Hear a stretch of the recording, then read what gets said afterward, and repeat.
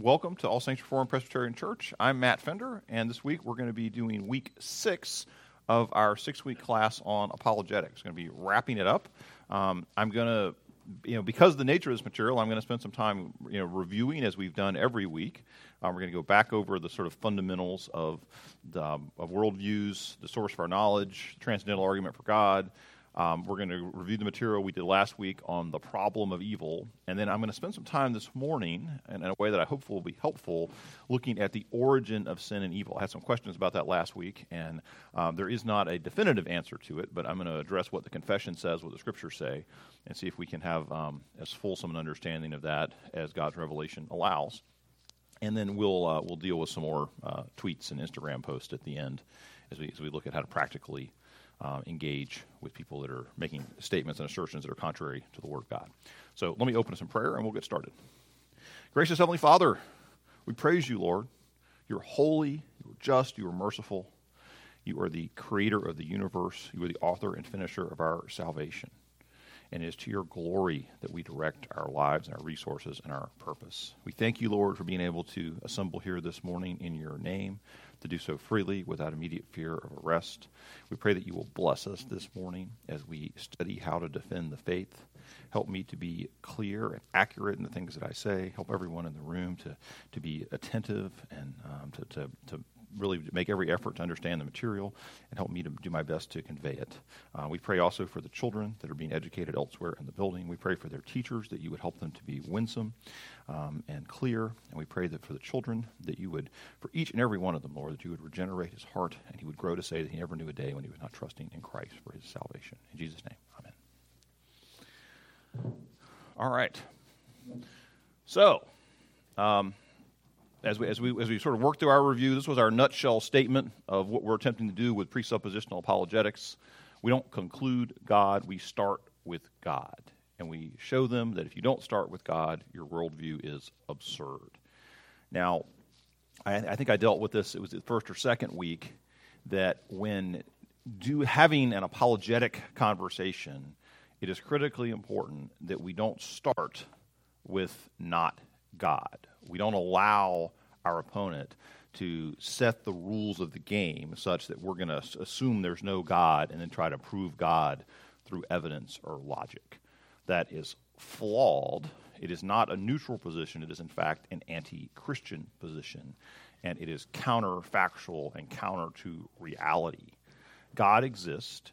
Everybody knows he exists. And even the purported atheist who is actively denying the existence of God knows better. And the picture that from Cornelius Van Til that we talked about is the idea of two people sitting in a room, breathing air and arguing whether the air exists. So keep that in your mind as we work through this. So first, our basic premise, where we start as Christians, is that the Bible is true. This is our most fundamental presupposition, and we should readily concede that it is our most fundamental presupposition. If somebody says to you, yeah, well, you only think that because the Bible says it, you can say, yes, sir, you're right. I do think that because the Bible says it. In fact, my entire worldview, my entire understanding of creation, of my purpose as a human, of the meaning of history, of ethics, of morality, of where the universe is going, is all grounded in the Bible, because I believe it's the inerrant Word of God. Yes, sir. So don't shy away from that and say, I understand that you, sir, don't believe the Bible is true, or at least that's what you say. But let's talk about what you believe. And we're going to go on offense, and we're going to explore the inconsistencies in the worldview of our opponent. But it's critical that we remember that our ultimate authority as Christians is the Bible, and that for the unbeliever, the ultimate authority is ultimately himself. And most people that we're encountering in 21st century Virginia, in the West, frankly, in the 21st century, will readily ultimately acknowledge this, right? Because this is the zeitgeist. This is what is out there in our culture, is everyone is going to define his own meaning. Everyone is going to define his own life and live his life the way he wants to. And that's ultimately what's at the root of all this, transgender business. that you have to acknowledge me for however I decide I am. Whatever I say I am, that's what I am, right? My psychological identity is real, and everyone else must bow to it. That's grounded in this idea of creating your own meaning, right? That you're going to define it for yourself. And really, I think I said this one of the early weeks. This goes back to Nietzsche, right? And his guy with the lantern walking around in the marketplace, the madman, pointing out that once you deny God, once you make the Enlightenment move of denying God, you can't keep all the stuff associated with God. You can't keep the metaphysics and the epistemology and the ethics that go along with Christianity. So there's nothing left. And Nietzsche's answer to that was, well, go define your own meaning. You're just going to grab a hold of it and just make it out of the raw stuff of the universe and define meaning for yourself. That, of course, is no answer, and it's maybe not an accident that Nietzsche went insane. Frankly, if you were staring down there is no meaning, and you're the sort of thinking person who worries about these kinds of things, you're liable to find yourself in a very difficult position.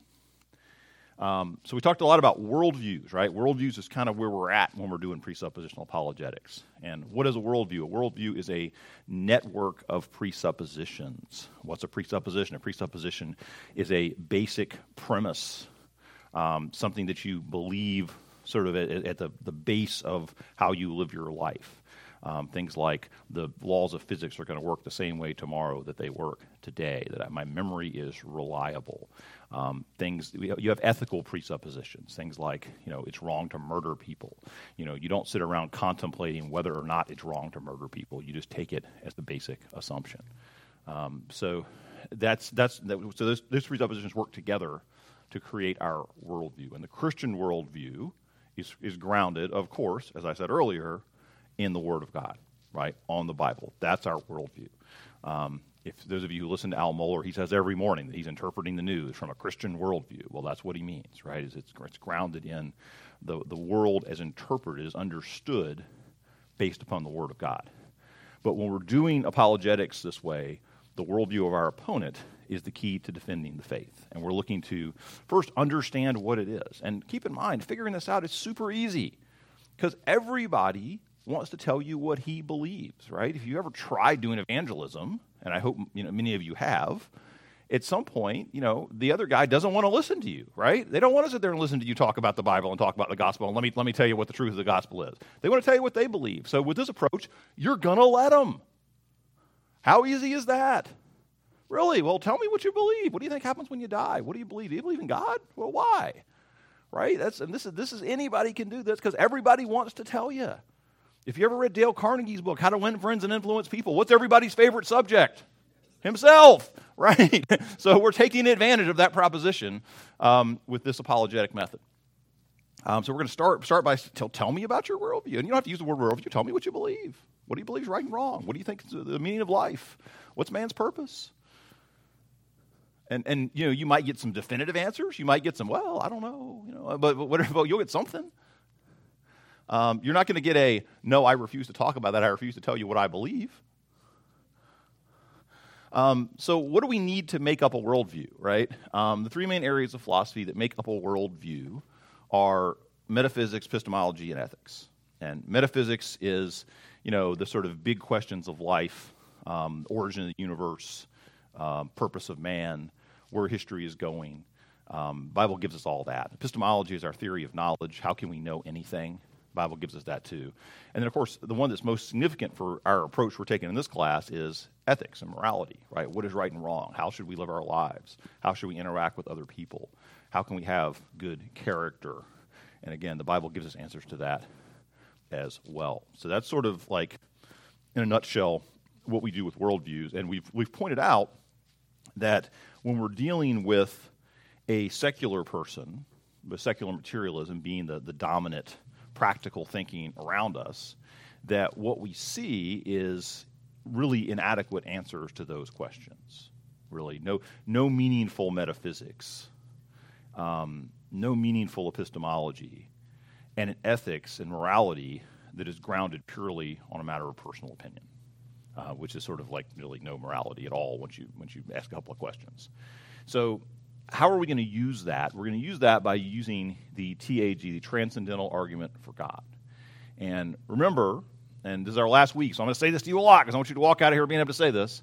Presuppositional apologetics seeks to defend the faith by exposing the presuppositions of the unbeliever, contrasting them with those of the Christian, and demonstrating the irrationality and absurdity of the unbeliever's position. So we're exposing, we're contrasting, and we're demonstrating. And one powerful way to do that is via the transcendental argument for God. So how does that work?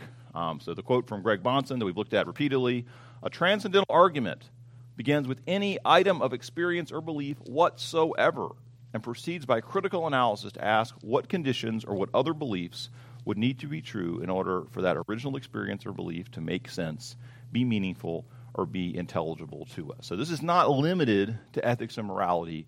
It is true for any belief whatsoever, right? It could be, blue cheese tastes good. And I realize that may be a matter of opinion here, but if I say blue cheese tastes good, what things have to be true in order for that to be even a meaningful statement, right? Well, first, there has to be such a thing as blue cheese, and I have to have the ability to taste it, right? I have to have a basic way of knowing that the cheese is really there. I have a way of knowing that I have a sense of taste and that I can rely on the information being transmitted to my brain, right, via that sense of taste, right, that there really is a piece of cheese on my tongue and that it's somehow working through some biological process that I, Matt Fender, do not understand to communicate that information to my brain, and that my brain is then comparing that information with memories and past experiences of other things that I have tasted to help me make an evaluation as to whether this is a good or a bad taste, right? And those things all have to be true and reliable in order for me to be able to make a meaningful statement that blue cheese tastes good. And you could do the exact same thing if you think blue cheese tastes nasty, then it doesn't matter. Either way, you're making that evaluation. In order for that evaluation to work, those underlying things have to be true. So what we're doing with the transcendental argument is just taking something that other person believes and going through this kind of critical analysis. So simplified, how does the transcendental argument for God work? We ask, what is something you believe? How do you know? What has to be true in order for that to be meaningful? And this will work with any knowledge, but it tends to be, unless you're talking to someone who's very sort of philosophically minded, when you start talking about how do you know you're really sitting here talking to me this morning, there are people who are happy to have that conversation with you and for whom that can be useful, but there's plenty of other people who are just going to roll their eyes and think that this is just silly and not meaningful, right? But with respect to everybody, once we switch to ethics and morality, that's going to be a different question because everybody has to think about ethics and morality. So when we reason from morality, we know that everybody has basic ideas about right and wrong. You have to, otherwise you couldn't exist, right? You couldn't interact with other people at all. Maybe if you could somehow live in a state of nature where you were, sitting out in the woods somewhere and there was unlimited food freely available and you could just pick the apples off the tree and eat them and be by yourself, you would have a limited need for ethical principles. But in a complex society such as ours, we're making ethical decisions constantly with every interaction that we have, with every word that we speak, with every dollar that we spend, with every moment that we have, how we spend our time. We're constantly making ethical and moral decisions. So one of the points that we've made repeatedly over the last several weeks is that without God or some kind of transcendental authority, some kind of authority that's beyond our ability to observe and reason, all moral statements are matters of opinion, right? I can say, it's wrong to murder unborn babies, and somebody else can say abortion is a basic human right. And without an appeal to something outside yourself, each is just a matter of opinion, right? Because you can say, well, it's wrong to kill, it's wrong to murder. Okay, fine. Why? What is that grounded in? And ultimately, as a Christian, we're very quickly going to say, hey, well, Sixth Commandment, Exodus chapter 20, Deuteronomy chapter 5. It's right there. Let's open it up. It's the Word of God. It's true. It's inerrant. God said it. Therefore, that's a basic moral principle on which we live our lives and that we can use to govern human affairs. But to the unbeliever who doesn't believe the Bible is true, he's going to be persuaded by that.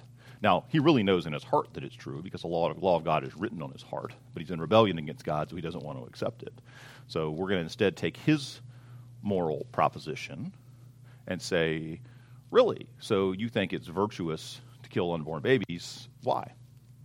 What makes that good? What makes personal autonomy so high in this hierarchy of values? Why is that so important? And ultimately, without an appeal to something outside, without appeal to God or something like God, the answer is because I think so.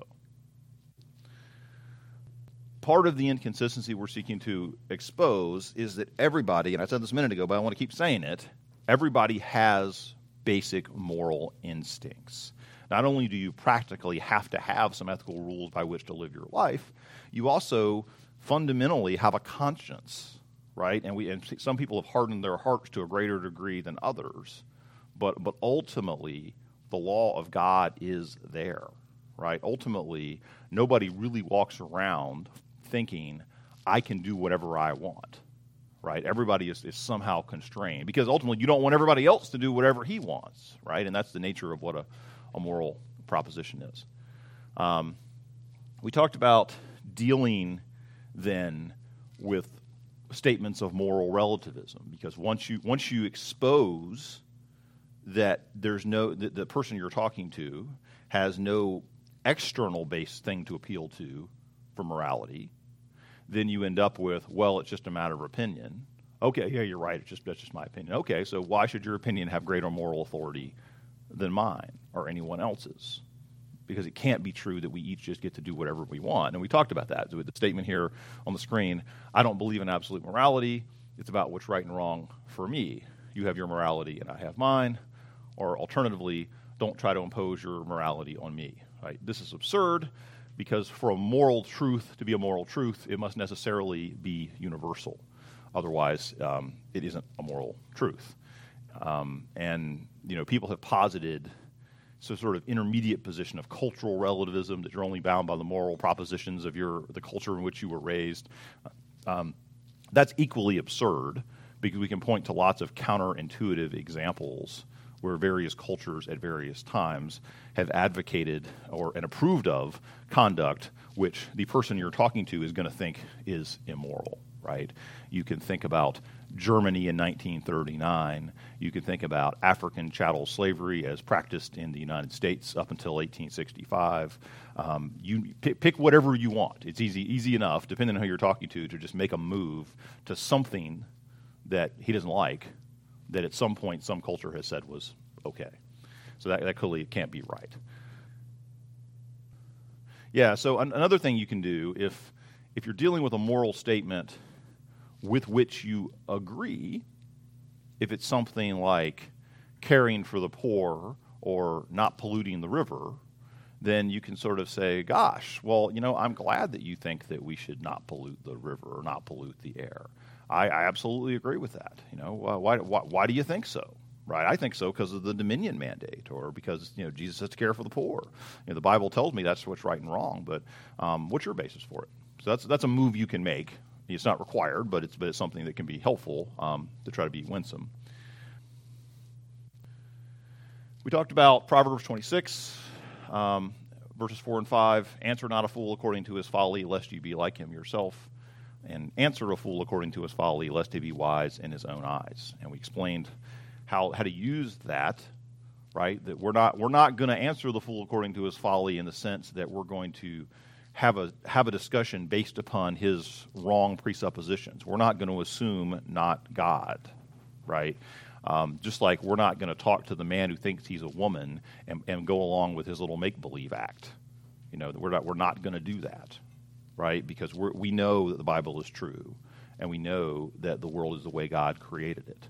But we are going to give an answer in verse 5 because we don't want the fool to be wise in his own eyes, but we're going to do so based upon the Word of God. All right, so let me stop there. This will be our last review of that material. Does anybody have any questions about any of that stuff before I move on to going back over the problem of evil? All right, seeing none. We talked last week about the problem of evil. And the problem of evil, in a nutshell, as Greg Monson puts it, is God impotent or is he a sadist? Right? Or more clearly, perhaps, if it's true, Christian, that God is real and he's perfectly good and he's all-powerful, then why is there evil in the world? And we talked about, this is a very common objection, and we talked about how to deal with it, right? And first, we demonstrate that it's not really a logical problem, that if we look at the propositions of Christianity correctly, they're perfectly consistent. And then we have to think about the kind of emotional, psychological objection. And we're going to talk about that again quickly this week. So the key to dealing logically with the problem of evil is recognizing that there is a third premise. God is all-powerful, God is perfectly good, but also God has a morally sufficient reason for the suffering and evil he foreordains and allows. And the new material I'm going to give you this week, we're going to deal with that a little more in Scripture, right? But God is all-powerful, he is good, and he has a morally sufficient reason for the evil that he allows. And so once you have those lined up, then when someone says to you, well, it can't be true that God is all-powerful and all good because evil, you can say, no, God has a morally sufficient reason for the evil that he allows, and the Scripture says so. So that sort of dispenses with the logical problem. But, people are going to find that unsatisfying, right? Someone who doesn't believe those premises say, okay, well, you may have said something which is not inconsistent, but I don't find it satisfying that this God that you're telling me about can be real. It just doesn't seem to make sense to me. I don't believe it. Well, ultimately, remember, we can't make anybody believe it. You're only going to believe it if God regenerates your heart and the Holy Spirit makes you believe it. But let's talk a little more how to deal with that, right? What the skeptic here is saying is, I am unsatisfied with your premise that God has a morally sufficient reason for the evil that he allows. I want to know what that is. I want to know why God allows the 3-year-old to get cancer and die. And that can be daunting to us at first.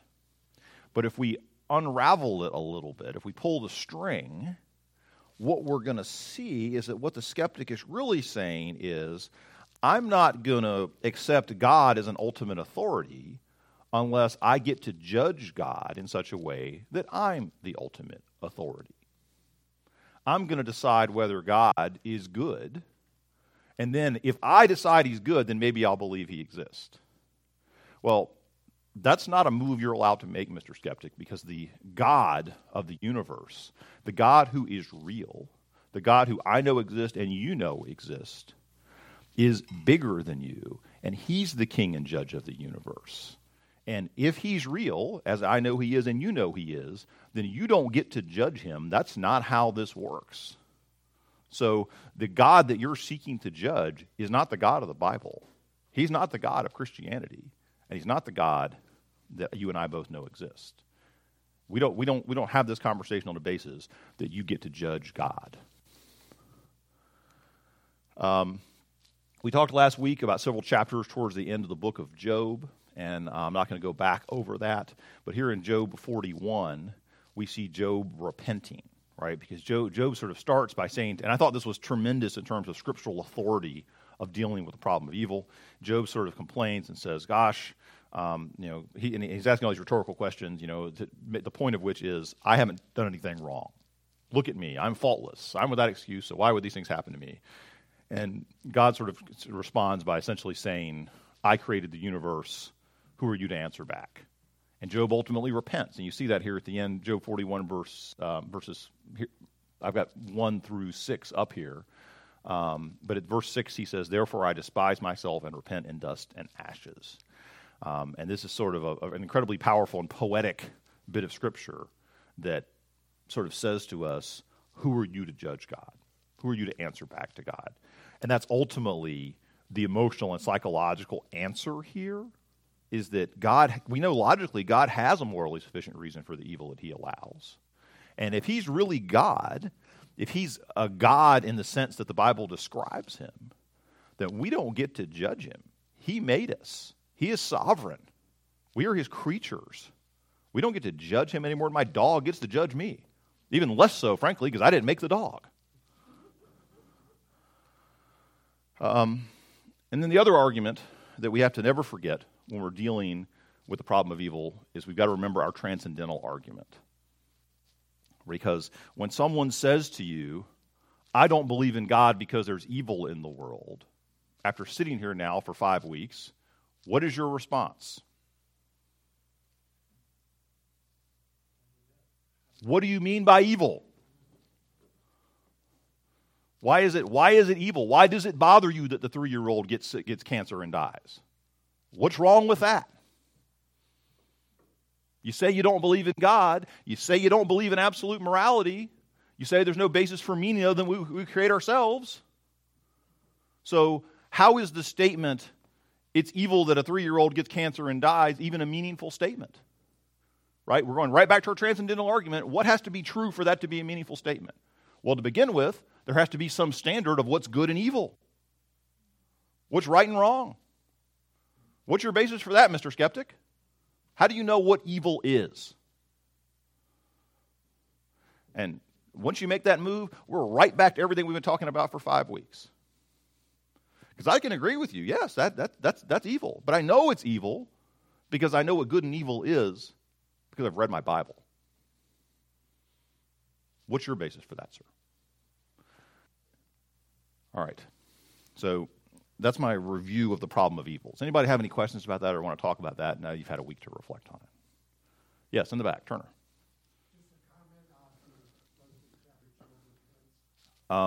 The comment is that I may have miscited the material from Job, and that it was 42 instead of 41. That may very well be true. I am known for sloppiness in my slides, and it is in fact true because I just opened my Bible to chapter 42. So, well said, Mr. Cole. All right, anything else about that before I move on? All right. So, had a question last week about the origin of evil. This is a much more difficult question, right? I think I have given you what I hope is a satisfactory answer on a rhetorical basis for how we deal with the problem of evil when defending the faith, right? We've got some pretty good answers to that. But the much more difficult question, the one to which there ultimately isn't a 100% satisfactory response, is what's the origin of evil, right? We know that God is good. We know he's eternal. We know he's all-powerful. We know he's all-knowing. And we know that he created the universe in the space of 6 days and all very good. Right? The Bible tells us all those things. It also tells us that in Genesis chapter 3, Adam and Eve ate the forbidden fruit and sinned against God, and that they fell. And that as a result, all of their posterity, including all of us, has a sinful nature. Right? We cannot do good. We cannot please God. We cannot follow his holy law. And thus, the need for the gospel, thus the need for the Lord of glory, the second person of the Trinity, to take on flesh, to live a perfect life, and die the death we should have died, right? These are the essential tenets of Christianity. But where did evil come from? Where did that sin come from, right? We know it's not as clear in the Scriptures, but we know we also have fallen angels, right, who've sinned against God. Where did that evil come from? Right? How did there get to be a world in which there wasn't just the good that God created, but also evil interjected into it? And what do we do with that? And the most basic thing, as I told you last week, is God's revelation is sufficient but not comprehensive. We don't have a complete answer to this question. But I want to spend some time looking at what we do have to see if we can flesh out our understanding a little bit. So, as I often do, or almost always do when I have a theological question, the first thing I do is pull out the Westminster Standards. They are reliable, they are true, they're an accurate summary of what the Bible teaches, presented to us in a systematic way. And they've stood the test of time, and I always commend them to you. So I've put up here Westminster Confession of Faith, chapter 5, paragraph 4. Chapter 5 is a chapter on providence. And here is what the chapter says. The almighty power, unsearchable wisdom, and infinite goodness of God so far manifest themselves in his providence that it extendeth itself even to the first fall and to all other sins of angels and men, and that not by a bare permission, but such as hath joined with it a most wise and powerful bounding and otherwise ordering and governing of them in a manifold dispensation to his own holy ends. Yet so as the sinfulness thereof proceedeth only from the creature, and not from God, who being most holy and righteous, neither is nor can be the author or approver of sin. I recognize that as a mouthful. I have bolded a few phrases here that I think we should discuss. So, stepping through this, the almighty power, unsearchable wisdom, and infinite goodness of God, and they're citing Romans 11 for that, so far manifest himself in his providence. So God's providence is what? His most holy, wise, and powerful, preserving, governing all his creatures and all their actions, right? God controls everything. So that seems like a problem for us because there's evil in the world, and we know that God ordains everything. We know, in fact, that he has foreordained whatsoever comes to pass. Well, gosh, foreordained. Does that mean he caused it? Well, this chapter says no, he didn't. That there's sin in the world, and God's providence extends to deciding what evil to allow, what breach of his law to allow, but he doesn't cause it. But he doesn't allow it by what? By a bare permission, but instead he's joined with it a wise and powerful bounding and otherwise ordering. So he's controlling what sin is allowed to happen. Right? It's not as bad as it could be. To his own holy ends. Right? So even though it's sin, and even though he didn't cause it, he's using it for good. And then we're told at the end, yet so as the sinfulness thereof proceedeth only from the creature, and not from God, who being most holy and righteous, neither is nor can be the author or approver of sin. So, thus far, that's true. Right? I'm always comfortable standing up here and putting the Westminster Standards up and telling you that, there's a lot of things I'm not sure of, but there's some things that I am sure of. And this is one of them, right? That you can take this to the bank. Let's look at some of the scripture involved. James chapter 1, verses 13 through 15. Let no one say when he is tempted, I am being tempted by God. For God cannot be tempted with evil, and he himself tempts no one. But each person is tempted when he is lured and enticed by his own desire. Then desire, when it has conceived, gives birth to sin, and sin, when it is fully grown, brings forth death. So this is one of the proof texts used for the paragraph that we just discussed, and we have here in the canonical scripture in the book of James that God doesn't tempt us. The sinful desire doesn't come from God. We're enticed by our own desires.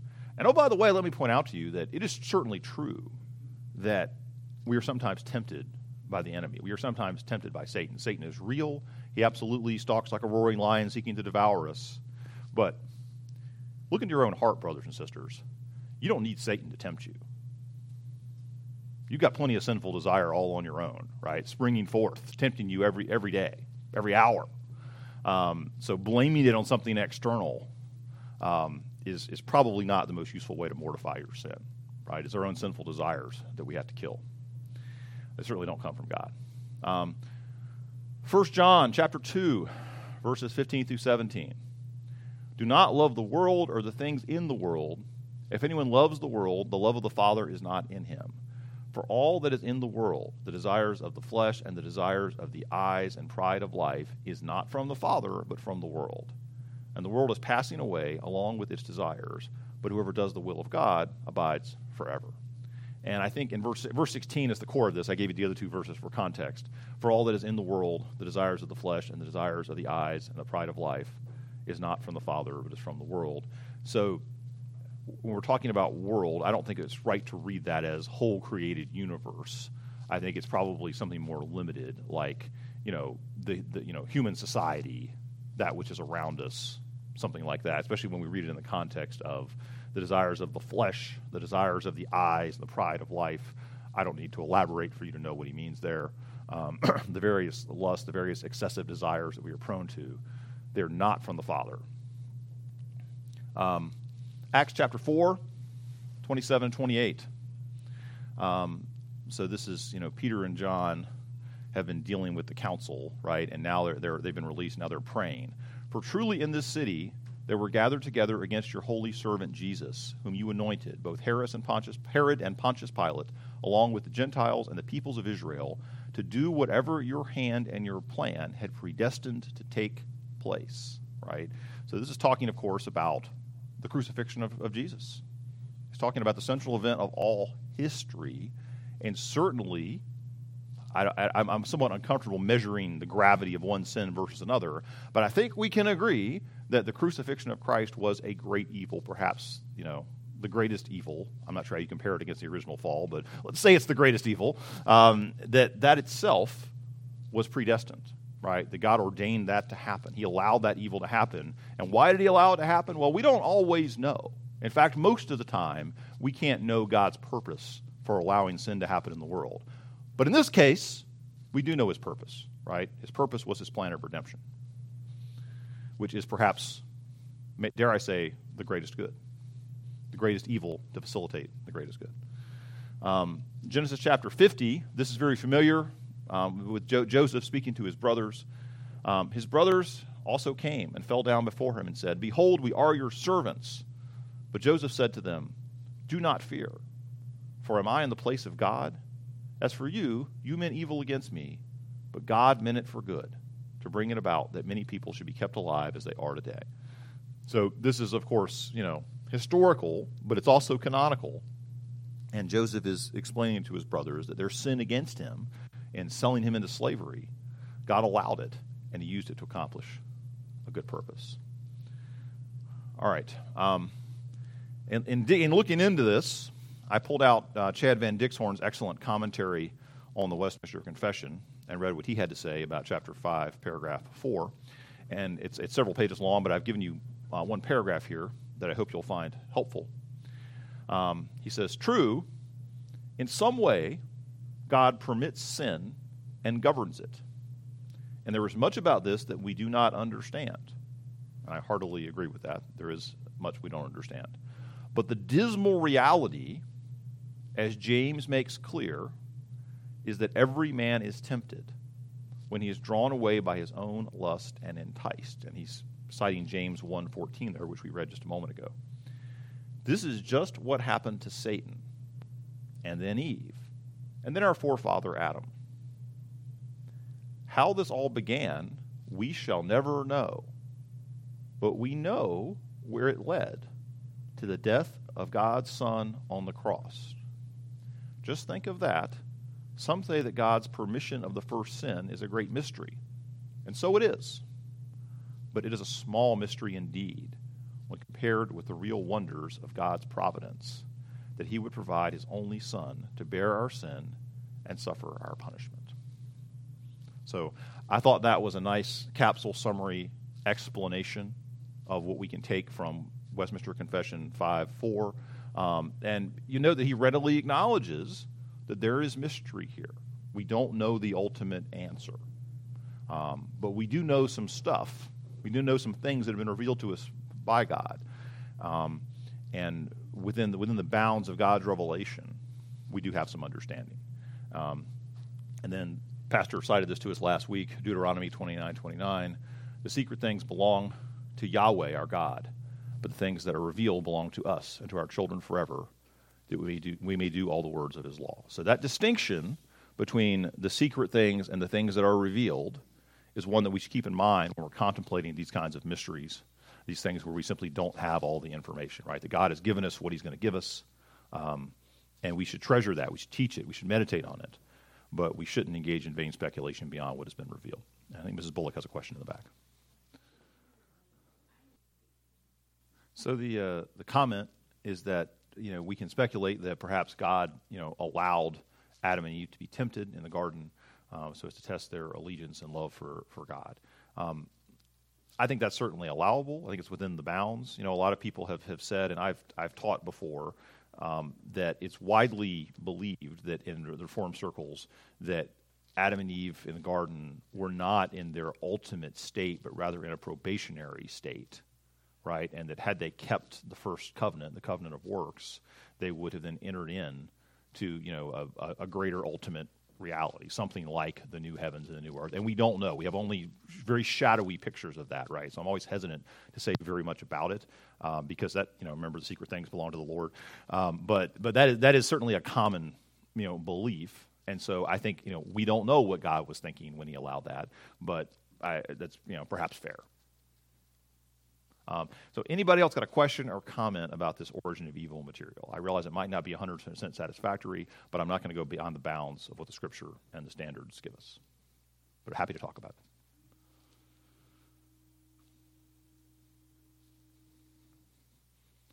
All right.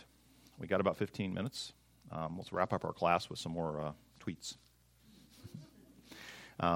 And this is fun, but remember, these are real people that are really saying this, right? I didn't make this up. So as much as you want to sort of say, oh my gosh, I can't believe somebody actually said that, how silly, remember, we're Reformed. Literally, there before the grace of God go us, right? That if it were not for the Holy Spirit regenerating our hearts, we'd be saying these same sort of silly things, right? We'd be in open rebellion against God. So we should weep for these people that would say such things. So the tweet here says, religion, one of the three biggest evils in the world that makes some people become so pompous and righteous that they think they have the right to judge others as they believe what they're doing is the right way or God way. I know he doesn't say what the other two are. But, all right, so how do we deal with this class? Now, having studied this for 6 weeks, when somebody says, let's deal with the first part. Religion, one of the three biggest evils in the world. How do you know what big is, honey? But I mean, what's the basic problem here? So we say, first of all, sir, I take it you don't believe that any of the religions that are out there are true. Am I correct? And he's probably going to say yes, right? He probably wouldn't be writing this if he was a religious believer. Okay, and you then say that you think religion is one of the three biggest evils in the world. Well, setting aside the other two, what do you mean by evil? By what standard is it evil? Because you don't believe any religions are true, then what is the basis by which you judge good and evil?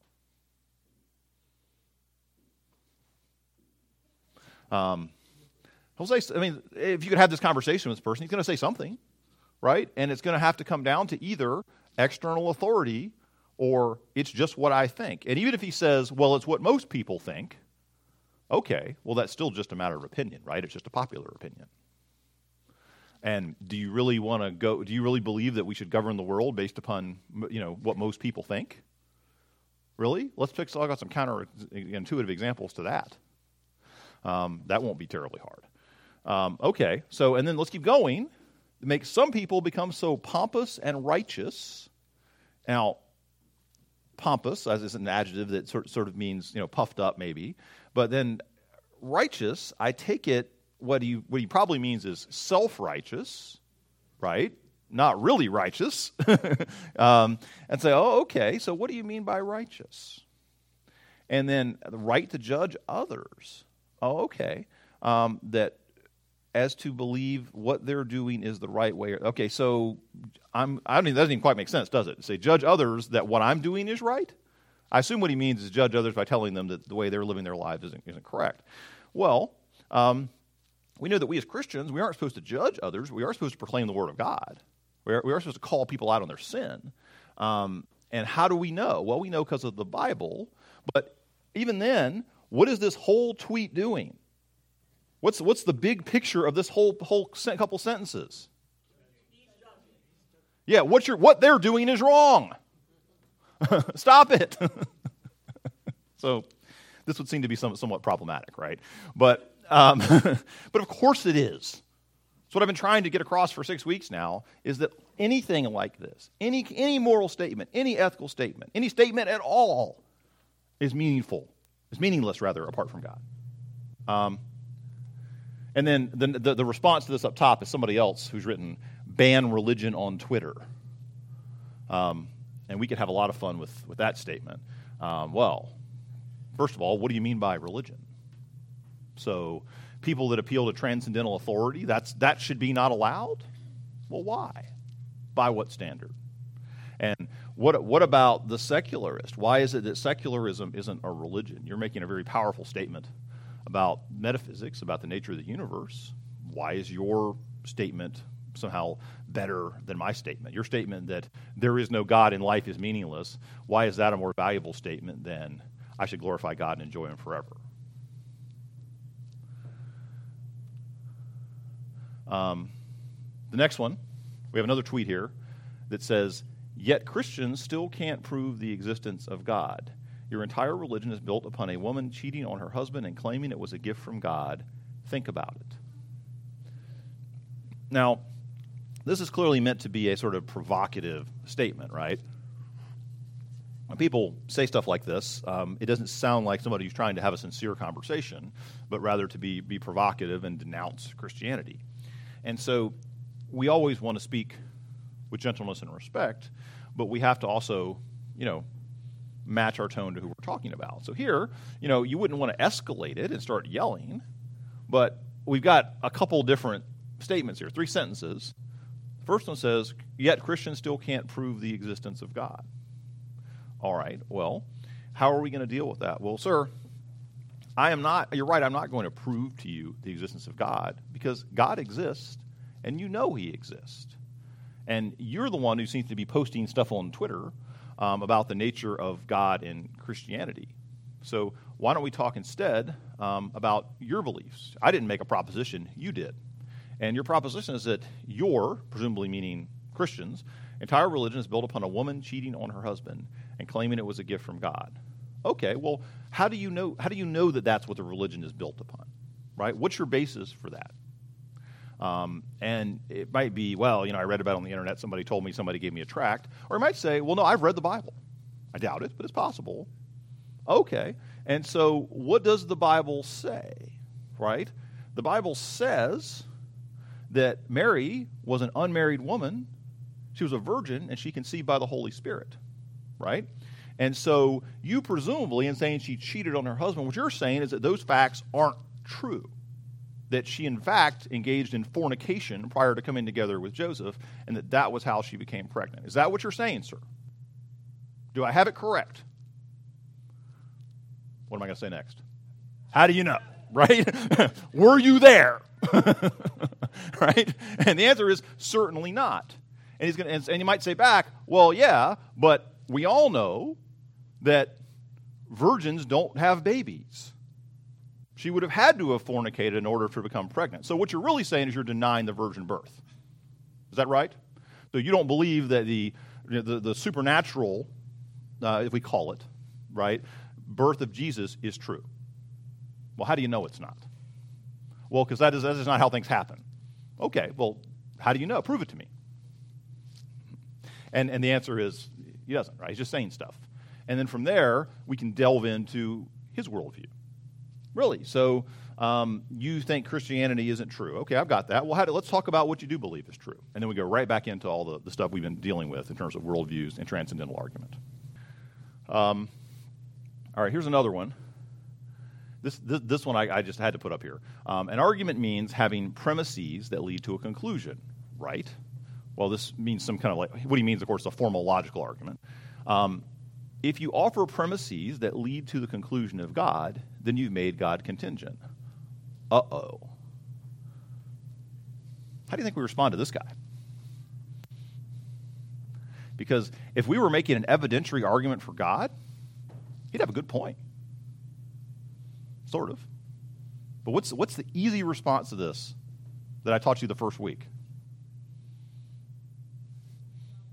Are we making an argument for God? No, because we don't start with neutrality, because nothing is neutral. God exists. That's our basic presupposition. We're not setting up a series of premises to prove God exists. Yeah, that would be error. I agree with you, sir. My basic presupposition is God exists. Yes, sir. And yes, that is true, logically. And so the comment rightly says that you would tell him that it does not make God contingent just because you make arguments for his existence. Yes, that is true. This is sort of like a linguistical, logical trick he's trying to employ, right? Which clearly isn't true. But what I would do is embrace it and say, yeah, well, I don't need to do that. I don't need to make an argument for God where I line up a bunch of premises, right? Because God exists.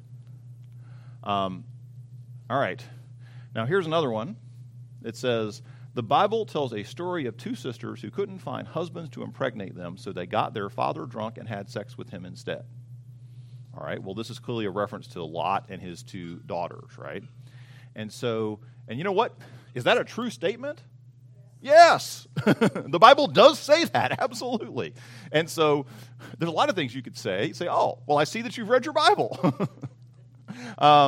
And so do you think everything in the Bible is normative or is it empirical, right? Is everything that anybody does in the Bible supposed to be a moral example of how we live our lives? Are we supposed to do everything they did in the Bible? You know, like when Cain killed Abel, are we supposed to do that? When Adam and Eve ate the forbidden fruit, are we supposed to do that? Clearly not, right? So, but you can see how, if you haven't thought about it, this is the kind of thing that whoever wrote this probably thinks is some kind of powerful argument. Look, the Bible describes some people doing bad stuff. Well, if you've actually read your Bible, you would know the Bible describes many people doing lots of bad stuff, right? Because we're all sinners. So does the Bible say that was good? No. In fact, there's all sorts of bad consequences, right? The children that are born of those, incestuous unions create whole nations that cause all sorts of problems for Israel later. There's no reasonable reading of the Bible in which you could conclude that this was a virtuous, sort of conduct that other people should want to engage in. So this just requires you to step back and think a little bit, right? But then where you can, of course, go from that is, so tell me, ma'am, do you think the Bible's true or not?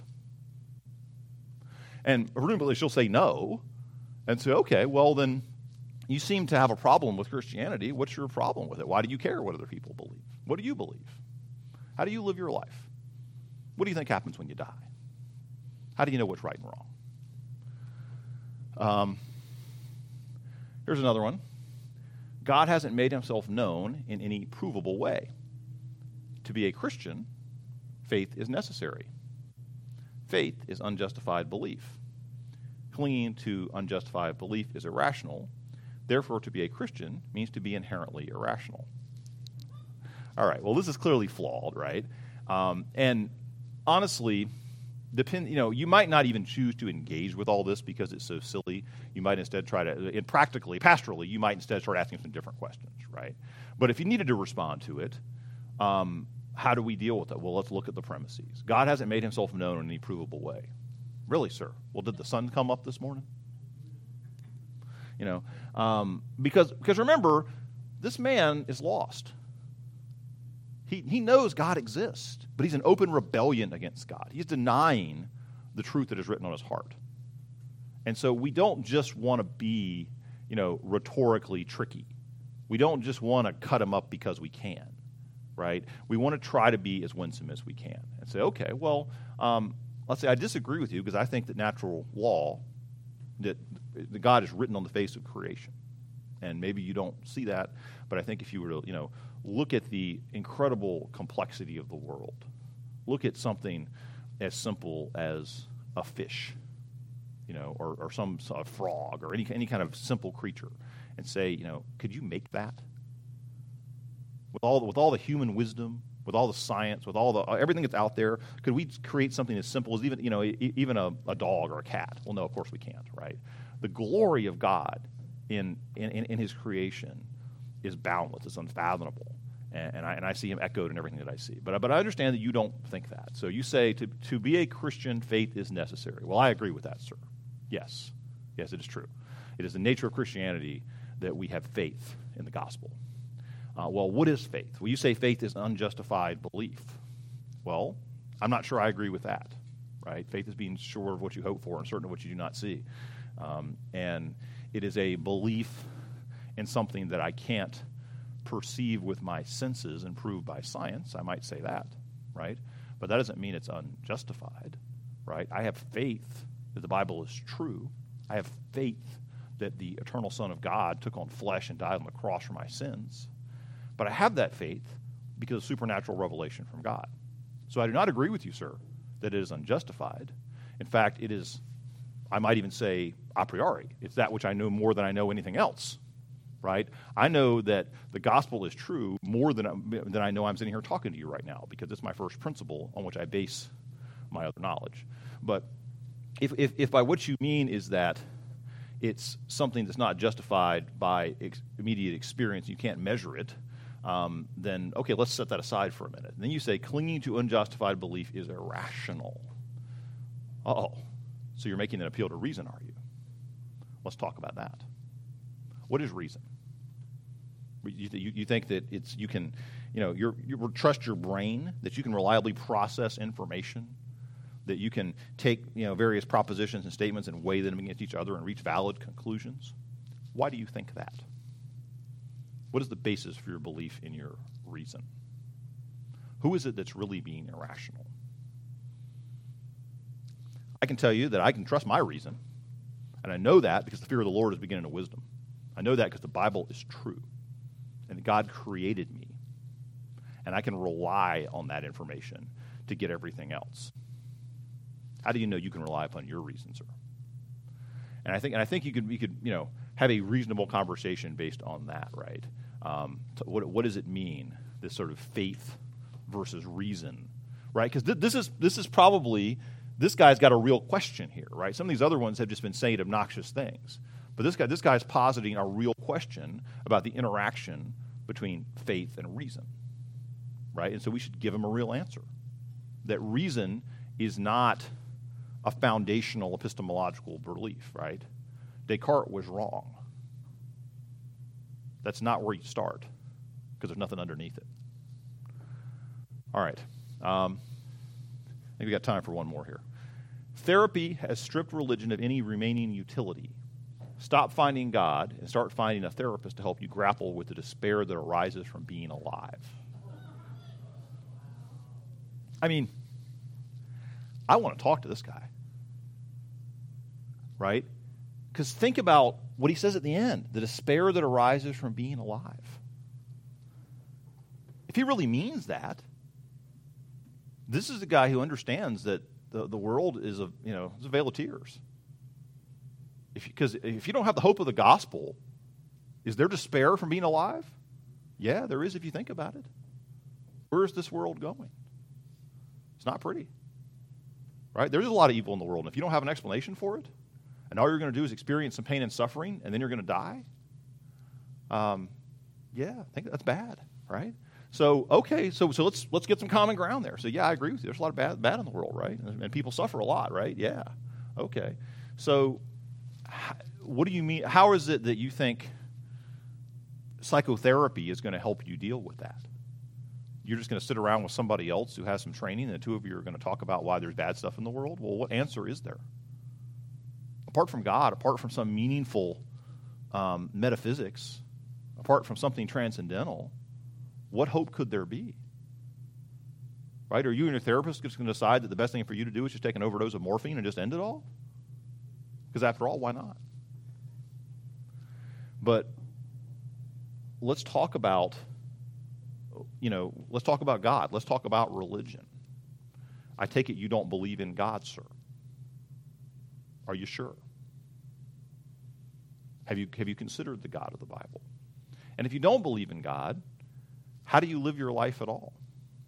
How do you make moral and ethical decisions? How do you decide what you should do when you get out of bed every morning? Because this guy might be close, right? He's seeing the pain. He probably acknowledges, sin in his own life if we push him there. Talk to him about his ethics. Talk to him about his morality. Because remember, with all of this, right, we're using these techniques to deal with the skeptic, to dismantle his worldview. But if it's already partially dismantled, maybe we don't have as much work to do, right? Maybe you've got somebody whose conscience is a little bit tender. Maybe you can do something there. Anyway, as past time, I'm going to stop there. Thank you all for your attention. It's been a great pleasure teaching this class, and I hope that you have learned something.